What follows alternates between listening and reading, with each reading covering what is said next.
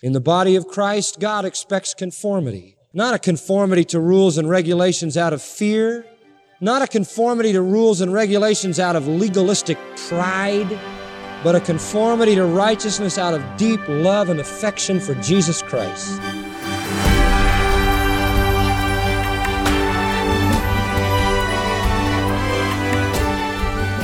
It's one of the most basic commands in Scripture. Christians need to walk in a manner worthy of the gospel. So what does that walk look like? And how do you know if your life, honors Christ? And when you fight temptation, when sin frustrates you and your Christian walk stumbles, how should you respond? John MacArthur is answering important questions like those here on Grace to You in his study called Getting in Step with the Christian Walk. It's a practical look at the basic steps you can take to live a life that honors Christ. And with that, here is John MacArthur. Take your Bible and let's look together at the 4th chapter of Ephesians. Ephesians chapter 4. When you come to Jesus Christ, you enter His church, the body. You receive His salvation. He gives you all the rights and honors and privileges that come with being a Christian. And then He says, I want you to conform to my standards, doesn't He? He says, if you're not going to conform and cooperate with what the church is doing, then you're better off to be out. In fact, sometimes the Lord puts people out on His own. And He said to the Corinthians, because of the way you have acted within the church, some of you are weak, some of you are sick, and some of you have died. And in 1 John chapter 5, He says, there is even a sin unto death, where the Lord literally excommunicates a believer, not losing salvation, but being put out of the church fellowship because they are more of a hindrance than a help. Listen, beloved, if people can join athletic teams and businesses and conform with such rigid conformity, if people can be so fearful of being unsynagogued by the Jewish superstructure of their day that they literally damn their own souls and blind their eyes to the reality of the Son of God, if people can make those kinds of commitments to things that don't matter, do you imagine that we as Christians can make a high-level kind of commitment to walk in the fashion that God has asked us to walk within the framework of His own beloved church? I think we should, don't you? I think that's what Paul is calling us to do in the last 3 chapters of Ephesians. In the body of Christ, God expects conformity. Not a conformity to rules and regulations out of fear. Not a conformity to rules and regulations out of legalistic pride. But a conformity to righteousness out of deep love and affection for Jesus Christ. But nonetheless, conformity. I want to do what God wants me to do. I want to be what God wants me to be because of all that He has done for me. I want to walk worthy. I want to be a worthy son, a worthy child. A believer calls himself a child of God. A believer has joined God's family, belongs to the Heavenly Father, and that says something about how he ought to live. If I'm my Father's child, then I will honor my Father. A sad failure in our commitment, it is indeed not to live up to such an identity. Now, beloved, you need to know this. This is a constant principle of the New Testament. It's everywhere, basic to teaching principles for living. We are to walk worthy of our calling. We know what He's done for us. We know who we are. We know the principles. We are to walk worthy. 1 Thessalonians chapter 4, verse 1 says this, furthermore, then, we beseech you, brethren, and exhort you by the Lord Jesus, that as you have received of us how you ought to walk and to please God, so you would abound more and more. Now, do you get the point? We have taught you how to walk, and I exhort you now to do it. To do it. You see, first there has to be the teaching. You can't expect the believer to function on what he doesn't know. You can't live a principle you don't know. You can't behave in a way you don't understand. And you must search the Word of God to know the principles. Proverbs tells us that you'll know the wisdom of God when you desire that wisdom like you desire gold, like people search for silver. When you search to know God's wisdom, you'll know it. 28th chapter of Job, I was reading yesterday, it describes, the first part of the chapter describes how men will work to mine out treasures. And it talks about the fact that they will go to any length conceivable to get treasure out of the ground. In fact, let me show it to you. Look at Job chapter 28. He says here, surely there is a vein for the silver and a place for gold where they refine it. Iron is taken out of the earth and bronze is smelted out of the stone. He setteth an end to darkness and searcheth out all perfection, the stones of darkness and the shadow of death. And what Job is saying here is it's incredible that man will literally go down into the pits to find treasure, to find gold. He'll uncover the stones of darkness. He'll go into the shadow of death. He searches out everything to find silver, to find iron, to find bronze. He talks about verse 6, the stones are the place of sapphires, and it has dust of gold, and there is a path which no fowl knows, which no bird knows, and which the falcon's eye has never seen, and the lion's whelps have never trod, nor the fierce lion passed by. In other words, this stuff, these sapphires and diamonds and rubies and gold and silver, are hidden in places that the animals don't know, and the birds don't know, in dark places and deep places, and man will go to find them there. And he puts forth his hand, verse 9, on the rocks and overturns the mountains by the roots. He cuts the rivers among the rocks, and his eye sees every precious thing. He binds the floods from overflowing. He sets up a dam, and then he pans for gold. Man will do anything. And Job says that when it's all said and done, you know what he never finds? He never finds the wisdom of God. And then when you come to Proverbs chapter 2, you hear the writer of Proverbs say this, when you put as much effort to know the wisdom of God as men will do to find gold and silver, then you'll know God's wisdom. And listen, until you know God's wisdom, until the basis of doctrine is there, you don't know how to live. You have to know God's wisdom. Back to Colossians for a minute. Or chapter 1, verse 9.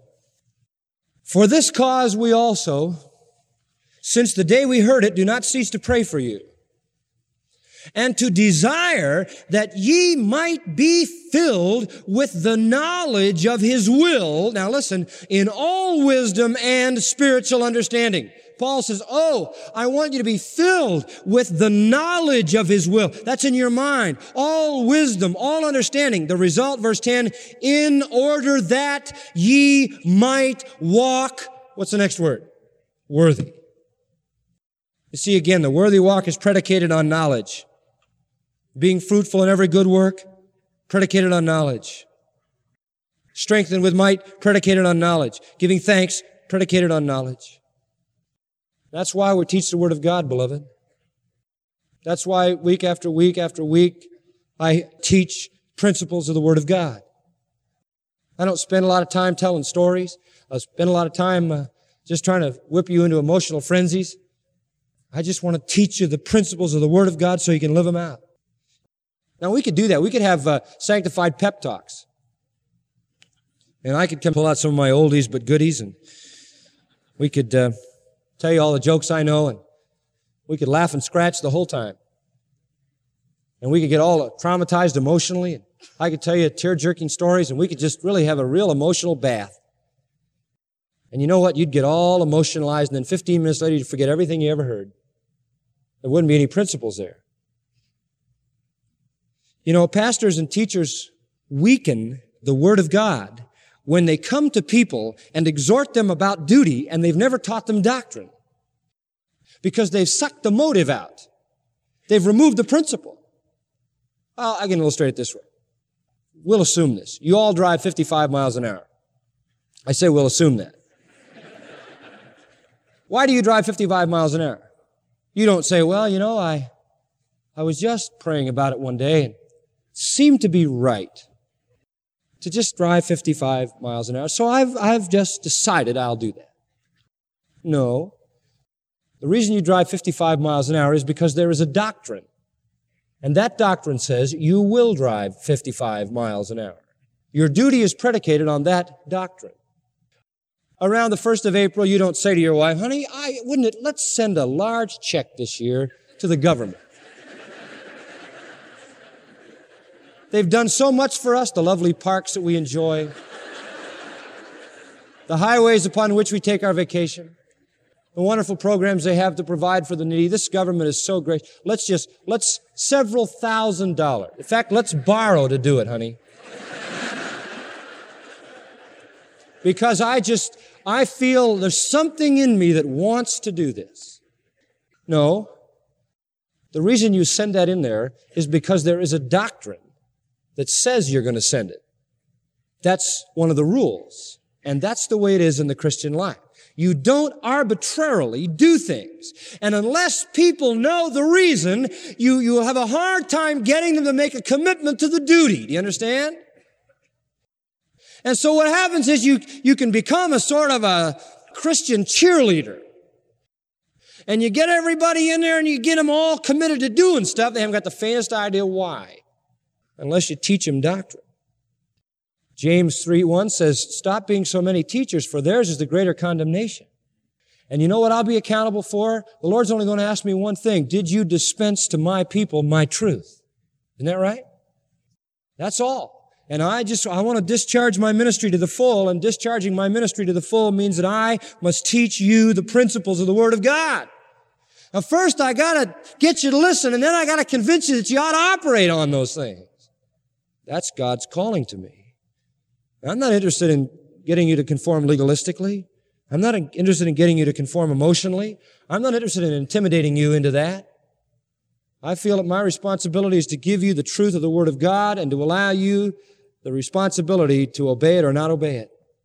And I think if we just get in the pulpit and just try to whip people into emotionalism, or we just tell them to do things all the time without giving them a theological reason for doing it, we leave them empty and we miss the point. Doctrine, people, is the key to Christian living. People today say, well, we just want to love everybody and we don't want to make doctrine an issue. And then you have everyone today who comes sort of on the borderline of liberalism and saying we've got to forget theology and just set it aside and we just have to love everybody and let's not talk about theology. We'll just all get together on the basis of love. It's a wonderful thought. It's just not biblical. Let me show you some verses. Ephesians 4:23. You know, I've been reading a lot in the last few years about church renewal. And there's a lot of books on church renewal. Some of them are good and helpful, and I've appreciated them very much. But in all of the talk about church renewal, it's kind of interesting because there's a lot of suggestions about how to get the church renewed. We've got to renew the church. And there are suggestions. The way to renew the church is to change the structure. We've got to kick against the traces. We've got to get rid of all the old patterns, dump this, get rid of that. We've got to do it in small groups. We've got to have little groups of interaction and sharing. We've got to have it oriented this way, and we've got to do it this way. We've got to rearrange the furniture and make people face each other, and we've got to get people to spill out their problems to each other, and we've got methods and manners and solutions, and a lot of it is very kind of exterior and superficial. Some of it is more deep and meaningful, but they're all suggestions of the new methodology for renewal. There's new methods for it, new ways to do it. Well, you know something? You can do that to your purple. You can reorganize the church every 6 months for the rest of your life and never know renewal. You can change the furniture all you want. You know, the first principle of Christian education, move the chairs. You can do that as much as you want. You can reorganize and restructure and reset and change the format and the methods and the plans and the programs until you die and never have renewal, because Ephesians 4:23 says you are renewed in the spirit of your what? Your mind. If the church really wants renewal, it'll find renewal when it imparts to the people of God the truth of God so that their minds can know it.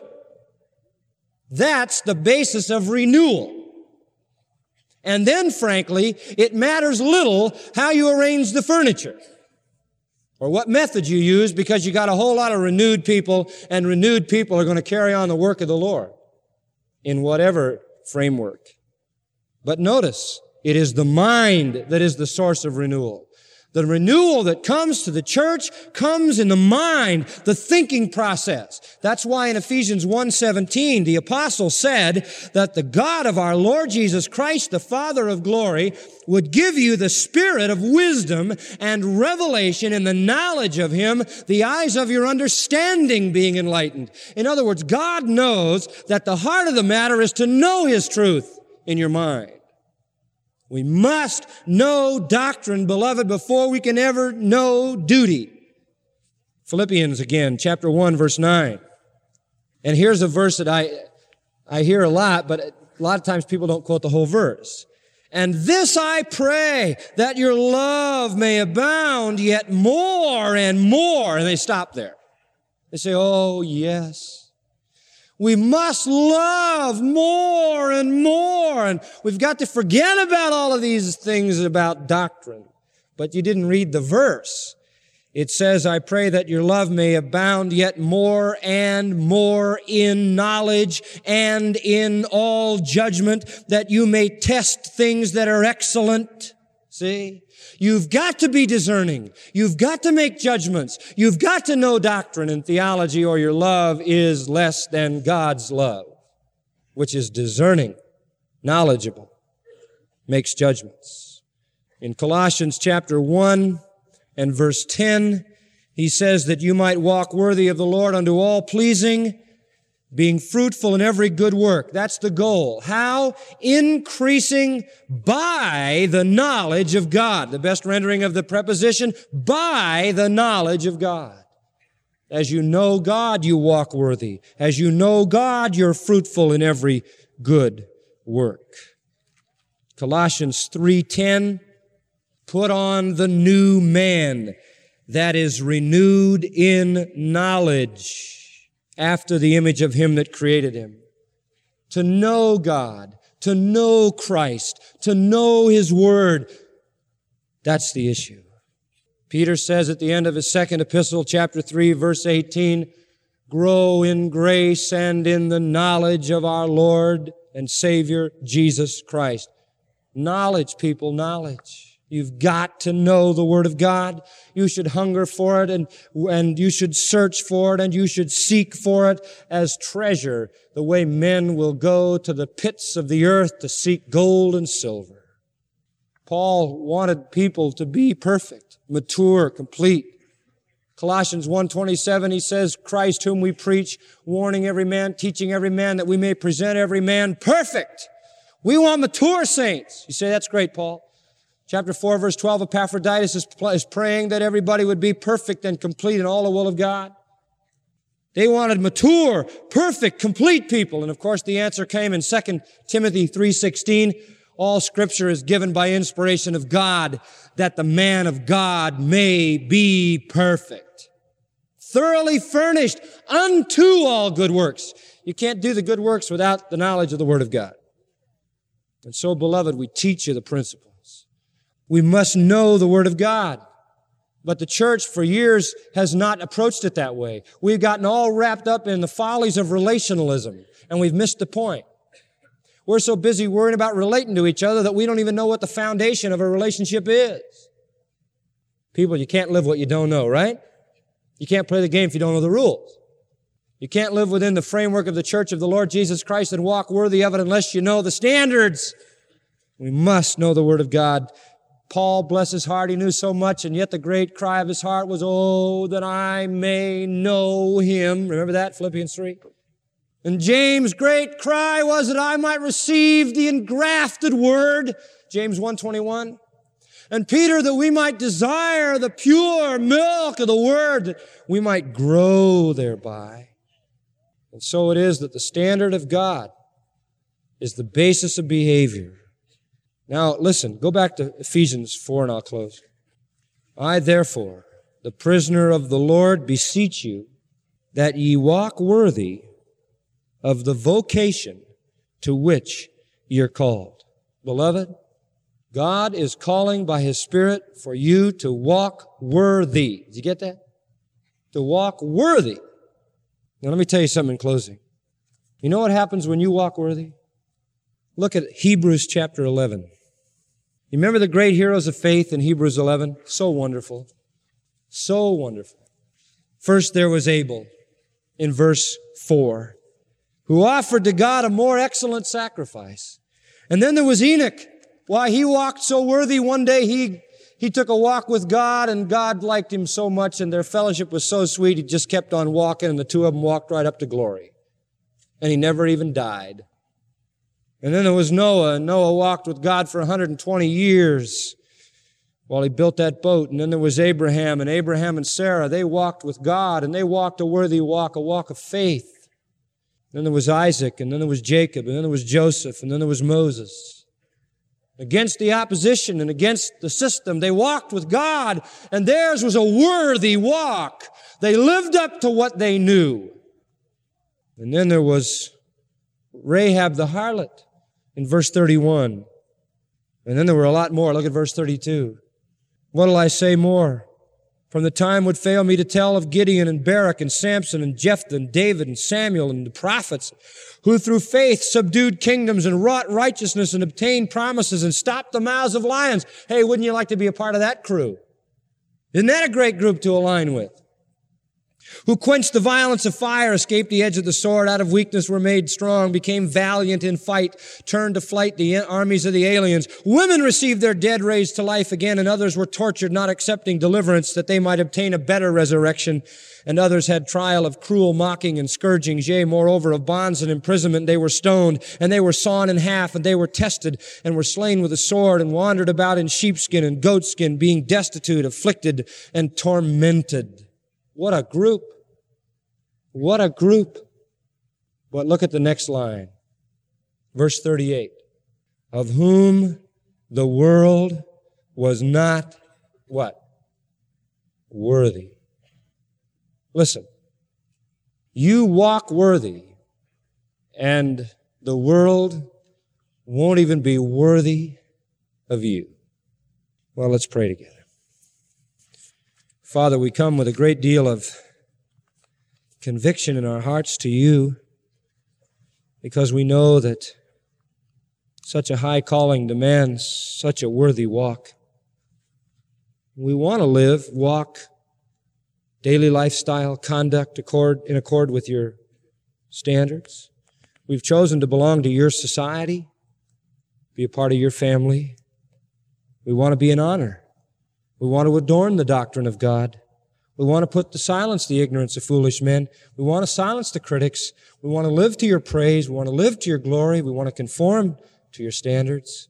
Out of love, help us to walk worthy, and in so walking transcend this world and be among those of whom the world was not even worthy.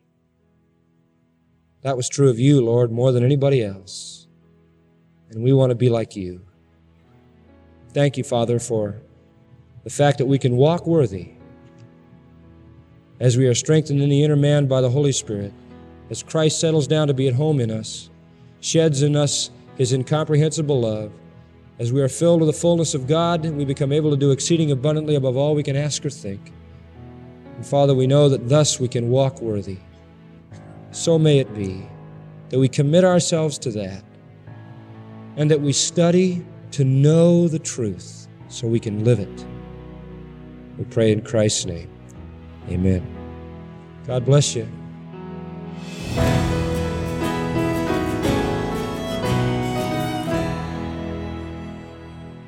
This is Grace to You with John MacArthur. Thanks for being with us. John has titled our current study from Ephesians 4, Getting in Step with the Christian Walk. Now, of course, with the time constraints on our broadcast, we're able only to hear part of John's sermon today. But even if we heard it all, we wouldn't say that the learning ended there, right, John? I mean, our hope is that when people hear these messages on Grace to You, that would create a hunger for God's Word that will drive them to study for themselves in greater depth and really absorb the Word of God and make the truth their own. Oh, I totally agree with that. I've always believed my whole ministry long that the goal was not only to explain the Scripture, but to increase people's appetite for the Scripture. And I will say this, expository preaching is the proper way to preach, explaining the text of Scripture. But listening to expository preaching, honestly, is an acquired taste. There are people who want to be entertained by the preacher. They want to hear stories. They want drama. They want cleverness. And there are plenty of clever preachers and dramatic preachers that do that. And if you step into that kind of setting and you do exposition of Scripture, people who are used to superficial preaching probably are going to respond by saying, well, he wasn't very good, because it is an acquired taste. But once you acquire the taste for the explanation of Scripture, when it comes to an expository preaching, you're going to actually be unsatisfied until you can go deeper. And I would just mention to you that, as you know, we have 33 volumes of commentaries on the New Testament, every book of the New Testament. I would like to suggest to you that maybe you haven't looked at commentaries in the past, that you might want to start now with the volume on Ephesians, the MacArthur New Testament commentary on Ephesians. It will take you far more deeply into these things that we are talking about. The commentary series really became my project of a lifetime, and each volume is designed to unpack the full richness of the Scripture text. Particularly the book of Ephesians, our current study coming from Ephesians 4, covers every aspect of Christian living, all the way from the doctrine of election to the spiritual battle with Satan and even your prayer life. Great resource for every Bible student. Purchase the commentary volume on Ephesians, or maybe pick up the entire MacArthur New Testament series with significant savings on each volume. And whether you buy one volume or the set, shipping is free in the U.S. Place your order now.